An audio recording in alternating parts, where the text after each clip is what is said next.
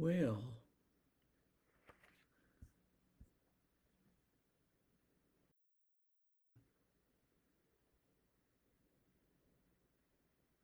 waiting for a few moments to see some friends join me online.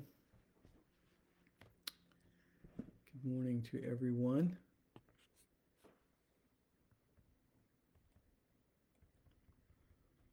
Well, it's great to see you here, and I'm thrilled to start another session in our Sojourners Bible study, a little different for me.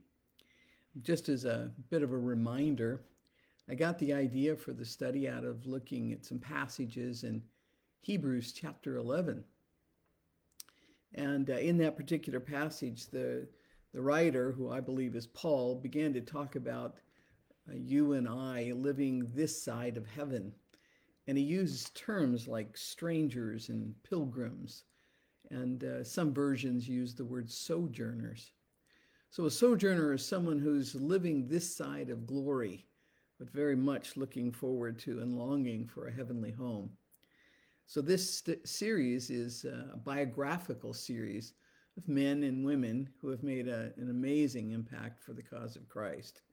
So we're going to look at our third one this morning. Let me start with a word of prayer. Father, thank you so much for a chance to gather with some friends, even if we're gathering electronically. I pray, Father, that you would take the words that I've and use them. Help us to be encouraged and driven to be more like these kinds of giants of the faith. Encourage us, I pray, in Jesus' name. Amen. John Piper has a great book, and I would recommend it to you. It's called 21 Servants of Sovereign Joy. And in it, he has account after account after account of some of these heroes of faith. It's one of the sources I've used for this study. But he calls these giants by three little words. He says they're faithful, they're flawed, and they're fruitful. We've looked at two of them so far. First week, we looked at William Wilberforce. I still like saying that word. He was a British Parliament guy in the, 18th century. For 46 years, he labored to get laws passed that would abolish slavery. And eventually he was able to do so. We noted in his character the amazing power of. And then last week we took a look again at a giant. This one was a German guy by the name of George Mueller. And George lived in the 19th century. He ended up in Great Britain and started a wide range of ministries. The most predominant of one was his work with orphans. And if you remember, his faith was absolutely astonishing. Over the course of his lifetime of ministering to thousands and thousands of orphans, he raised over $14 million and never once actually asked for help. We knew by looking at his life that God could absolutely be trusted. So that brings us to sojourner number 3. And this is a guy by the name of John Bunyan. He comes from a village. It's about 50 miles or so northwest of England. He was an interesting young man when he was young. He had very little education. In fact, just barely was taught to read and to write. But he became one of the most influential writers in the English language. In fact, he's noted as being the writer of the first English novel. That's how they describe Pilgrim's Progress. That particular book has been translated into 200 languages, and since it was written in the 1600s, that book has never been. Amazingly powerful guy who barely knew how to read and write. His childhood was difficult. His sister and his mother both died in some tragic circumstances. His father remarried right away in less than a month. So he had a very unsettling kind of childhood. he wrote of his own character during that time. And this is what he had to say. He says, I had few equals for cursing and swearing and lying and blaspheming the holy name of God. I was the very ringleader of the youth in our town in all manner of vice and ungodliness. But when he turned 16 years of age, Bunyan got drafted of sorts into the parliamentary army. It was a time of British Civil War, and he got drafted. He ended up serving about 3 years in that army.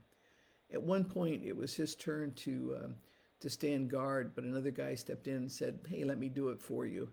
And that other guy met a tragic end. A musket ball hit him in the head and he died. Bunyan later remarked that that particular influence or experience was proof to him that God used his life for a very specific purpose. When Bunyan got out of the army, he returned to his little town of Bedford and became a tinker. Now, a tinker is a guy who mends pots and pans and makes things with his hands. He certainly is not making a great living. By the age of 20, Bunyan got married, and he ended up having 4 children, one of whom was a blind child. It's interesting that not a single biographer can name Bunyan's first wife. We don't know much about her. What we do know is that she brought 2 things, and they were books. And both of those books were on Christian living. The stories are told that she and Bunyan would read those books together, and over time, Bunyan's spiritual eyes began to be opened. 10 years after they were married, Bunyan's wife, she died, and she left him in the care of those 4 small and needy kids. So less than a year later, he remarried. This time we know her name. She was an 18-year-old named Elizabeth. And she ended up having 2 more children with Bunyan. So now he's got 6 kids, including the one who was blind. By all accounts, Elizabeth was a remarkable woman, caring for the home, caring for those children, the special needs kid. And once Bunyan was thrown into prison, she became an incredible advocate trying to get him released. Let's talk a little bit about Bunyan's spiritual life. It's always interesting to me how someone ends up coming to Christ. Well, he's had this opportunity with his first wife to read some books and think about some issues, but he's not persuaded. But one day, while he was wandering through the village, he overheard a couple of ladies having a real good spiritual conversation. And he asked them where they went to church. And so they told him, and he immediately encouraged his entire family to go and join this non-conformist church. It was a special fellowship that was very rooted in God's Word. In his own spiritual which is called Grace Abounding to the Chief of Sinners. I recommend you read it, by the way. He described his salvation as a lengthy and agonizing process, not an instantaneous one, but one that went on for a period of time. Those Baptistic messages from his church, the free discussions that they were able to have, and at some point, his intense study of Martin Luther's commentary on the book of Galatians all impacted him and nudged him towards the Savior. At the time he came to know Christ, when it all came together for him, he almost instantly began to teach and preach God's Word. His church recognized some spiritual gifts in him, and he began to preach there and in some of the bodies, the spiritual bodies around his community. And he also began to write. And during the time of John Bunyan's life, he's going to write 58 different books, a prolific writer. But one of the things that deeply impacted his life was the Civil War that was going on. And as the pendulum swung from one perspective to the other, there came a time when he was required, ordered to stop preaching. The nonconformist churches were vying for viability against the conformist churches, the churches of England, the normal village and small town parish churches. And the government believed that those organizations that met privately, even though they were a church, were really a political organization. And they were gathering together to speak against the monarchy. So men were not allowed to preach unless they had a license. And Bunyan refused to get a license. Ultimately, a warrant was issued for his arrest. And all he had to do was comply. All he had to do was choose to stop preaching. Or he could have escaped. But at that point in his life, he made those choices and said no. Originally, he was only sentenced to 3 months in prison, but it was extended, and ultimately he was going to spend 12 years in a Bedford prison. Remember, he could have been released any time if he just promised not to preach anymore.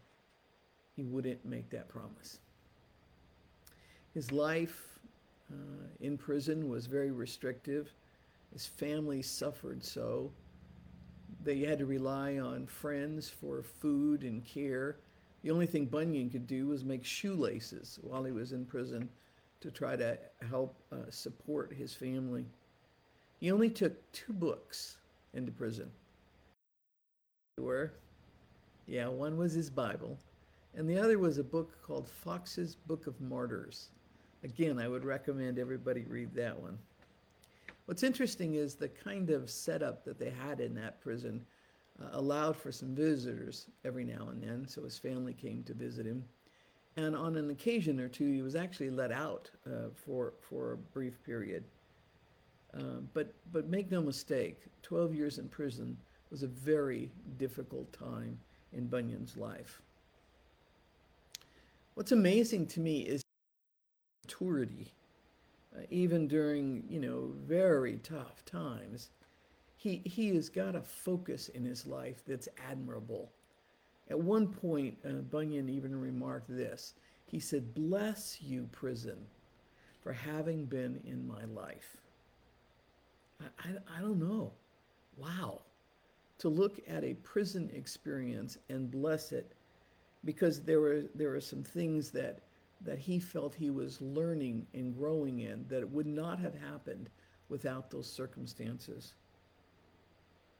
At one point in some of his writings, he said about this issue of the value of difficulties and trials and challenges. He says that in some countries, trees will grow, but they will bear no fruit.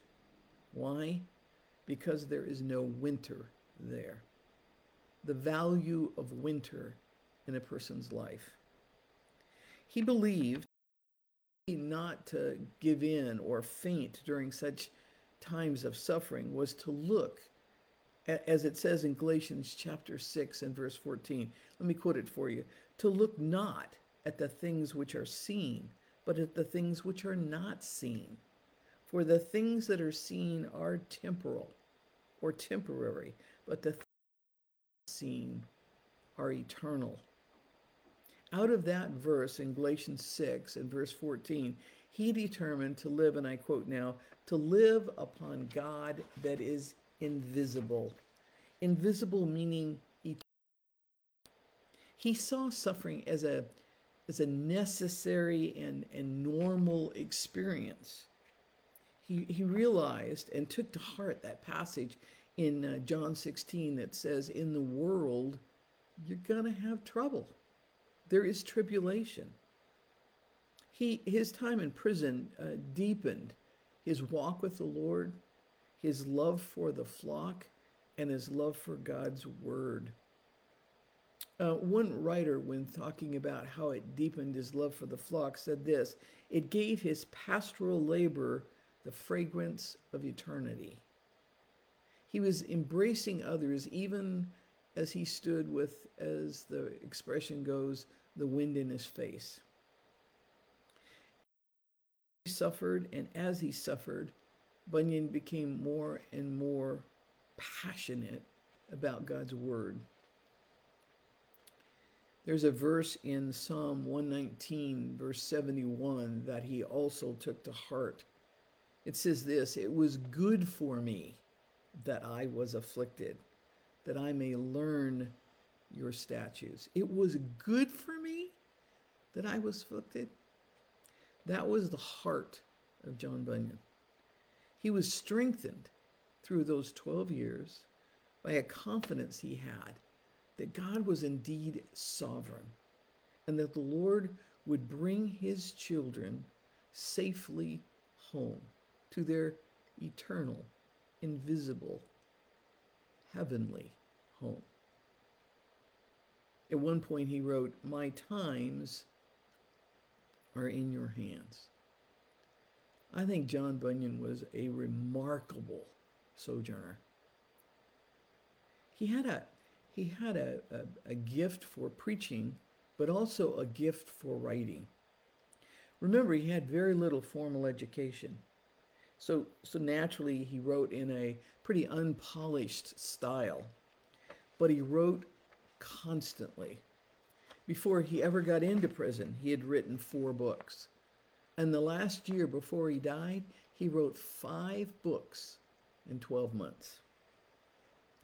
Some of those books were theological controversies, but a lot of them were things like poetry and children's literature. And the great majority of them were doctrinal expositions of Scripture. Now, you know his most famous work. It's called Pilgrim's Progress, which, by the way, next to the Bible, is perhaps the world's best-selling book. Remember, since the mid-1600s, it's never been out of print. He originally wrote that allegory not for everyone else.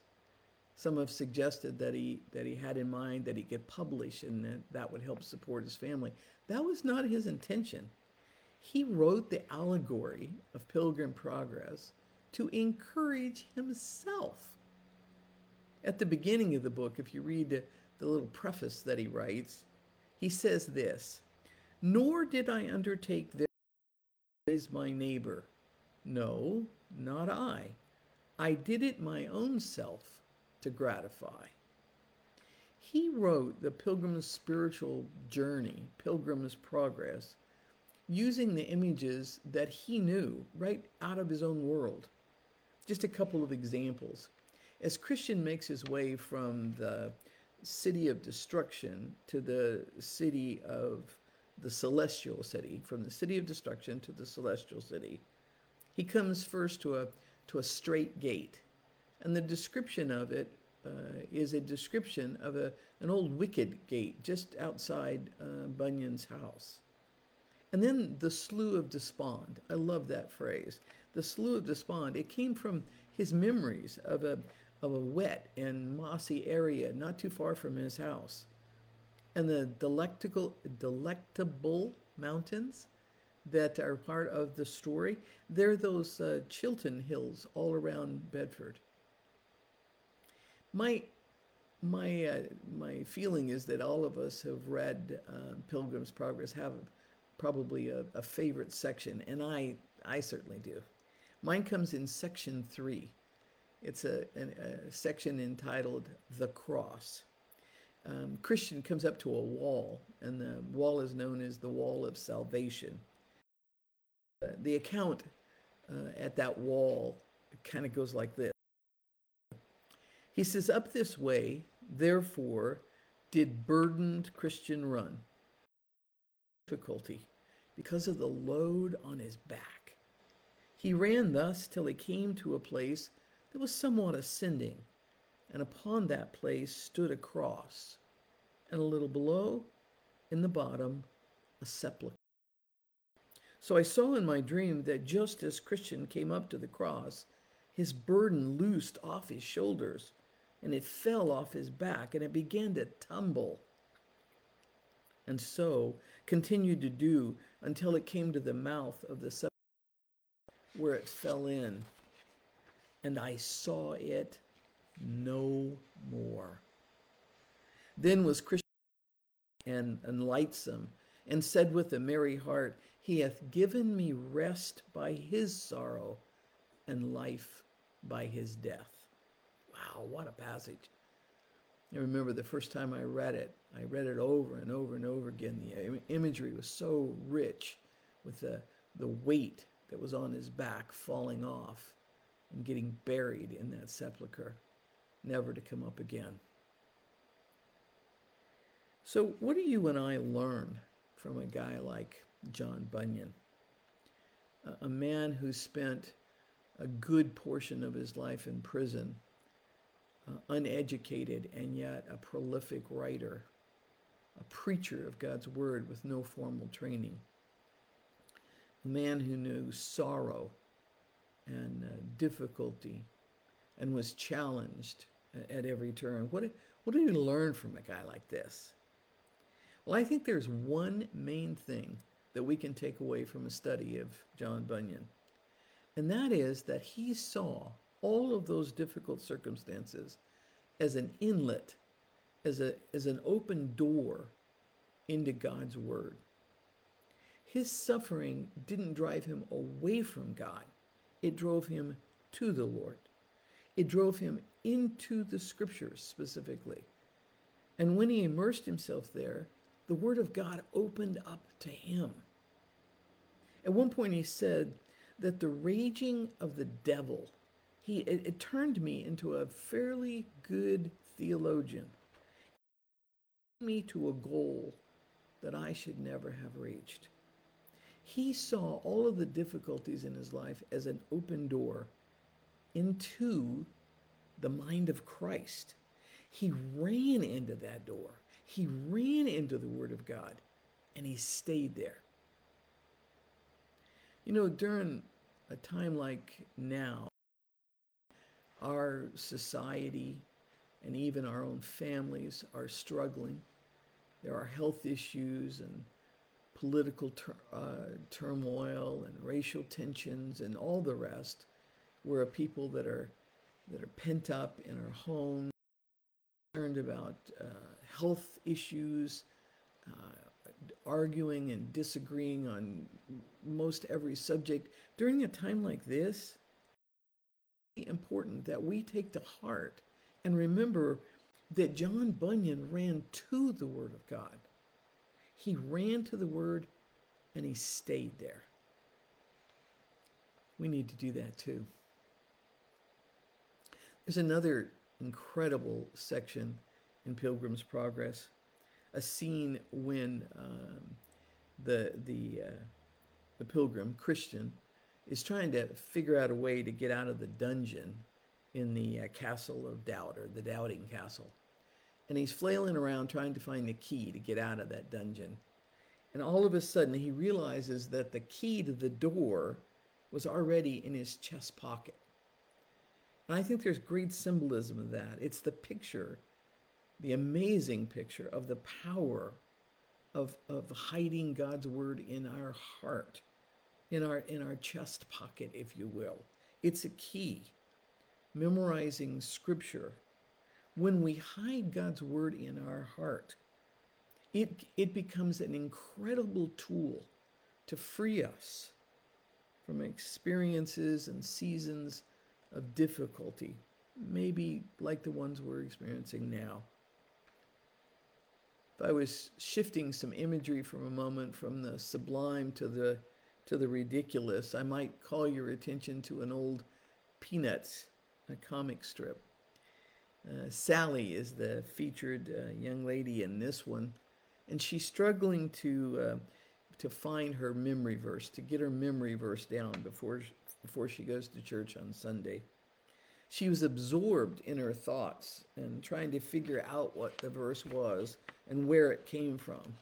And all of a sudden she remembered, and I'm quoting now, maybe it was something from the book of re-evaluation. I love that. Even though in the comic strip she never ended up finding the memory verse, what an example for you and I. We ought to read God's word every single day with the intent to reevaluate our attitudes and our actions. We need to make sure that they are in line with all the truth of God's word. You know, Charles Spurgeon, the great British preacher, he read Pilgrim's Progress every single year. I haven't read it that much, but he did. But he fully understood how powerful God's word was in the life of John Bunyan. He said at one time, and I love this quote, "You prick him," that is, you prick John Bunyan anywhere, "and you'll find that his blood is bibline." The very essence of the Bible flows through him. He cannot speak without quoting a text. Catch this, for his soul is full of the Word of God. Because his soul was so filled with God's Word, the Lord used him in some incredible, amazing ways. And just imagine, guys, imagine what it would be like if all of us functioned as if our souls were full of the Word of God. You know, if you're not in the habit of spending time in God's Word every single day, can I make maybe 3 practical suggestions? First, start the habit. Just start it. Start it today. Start it tomorrow. Start it. Start every morning in God's Word. Don't allow yourself to read a text, check a calendar, read an email, read the headline, anything else until you have searched God's Word for yourself. And secondly, don't stop reading the Scriptures until you find, as Rick Warren might say, a comfort or a challenge in that passage of Scripture. Don't stop until there's something that clicks, that gets into your soul. You know, a lot of us have Bible apps, and a verse will flash on our screens, but those are not enough. That flashing headline isn't enough. We need to keep reading until there's something for us. One author has said, "I have read many books, but it's the Bible that reads me." Don't stop your daily reading until there's something that has read you. And the third little suggestion, I'm gonna suggest that you challenge yourself to memorize God's Word. Perhaps one verse a week. You say, "Oh, this is too difficult, I can't do it." Yeah, you can.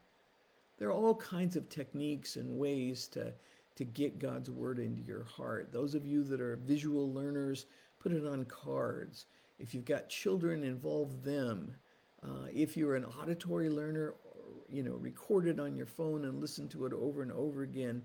But in some way, in some fashion, be intentional about memorizing God's Word. You never know when you're going to need a key to get out of some dungeon in your life. So, my friends, here's my thought. Let's all take to heart the injunction in Deuteronomy chapter 32 that Moses gave to the Israelites just before he was to pass off the scene. He was encouraging them to hear out God's word and take it to heart. This is what he said. They are not just idle words for you. They are your life. Let's follow the example of John Bunyan and make the word of God the words of our lives as well. Well, thanks for coming. It would have been absolutely no fun without you. Have a great day. Before I let you go, just a little reminder.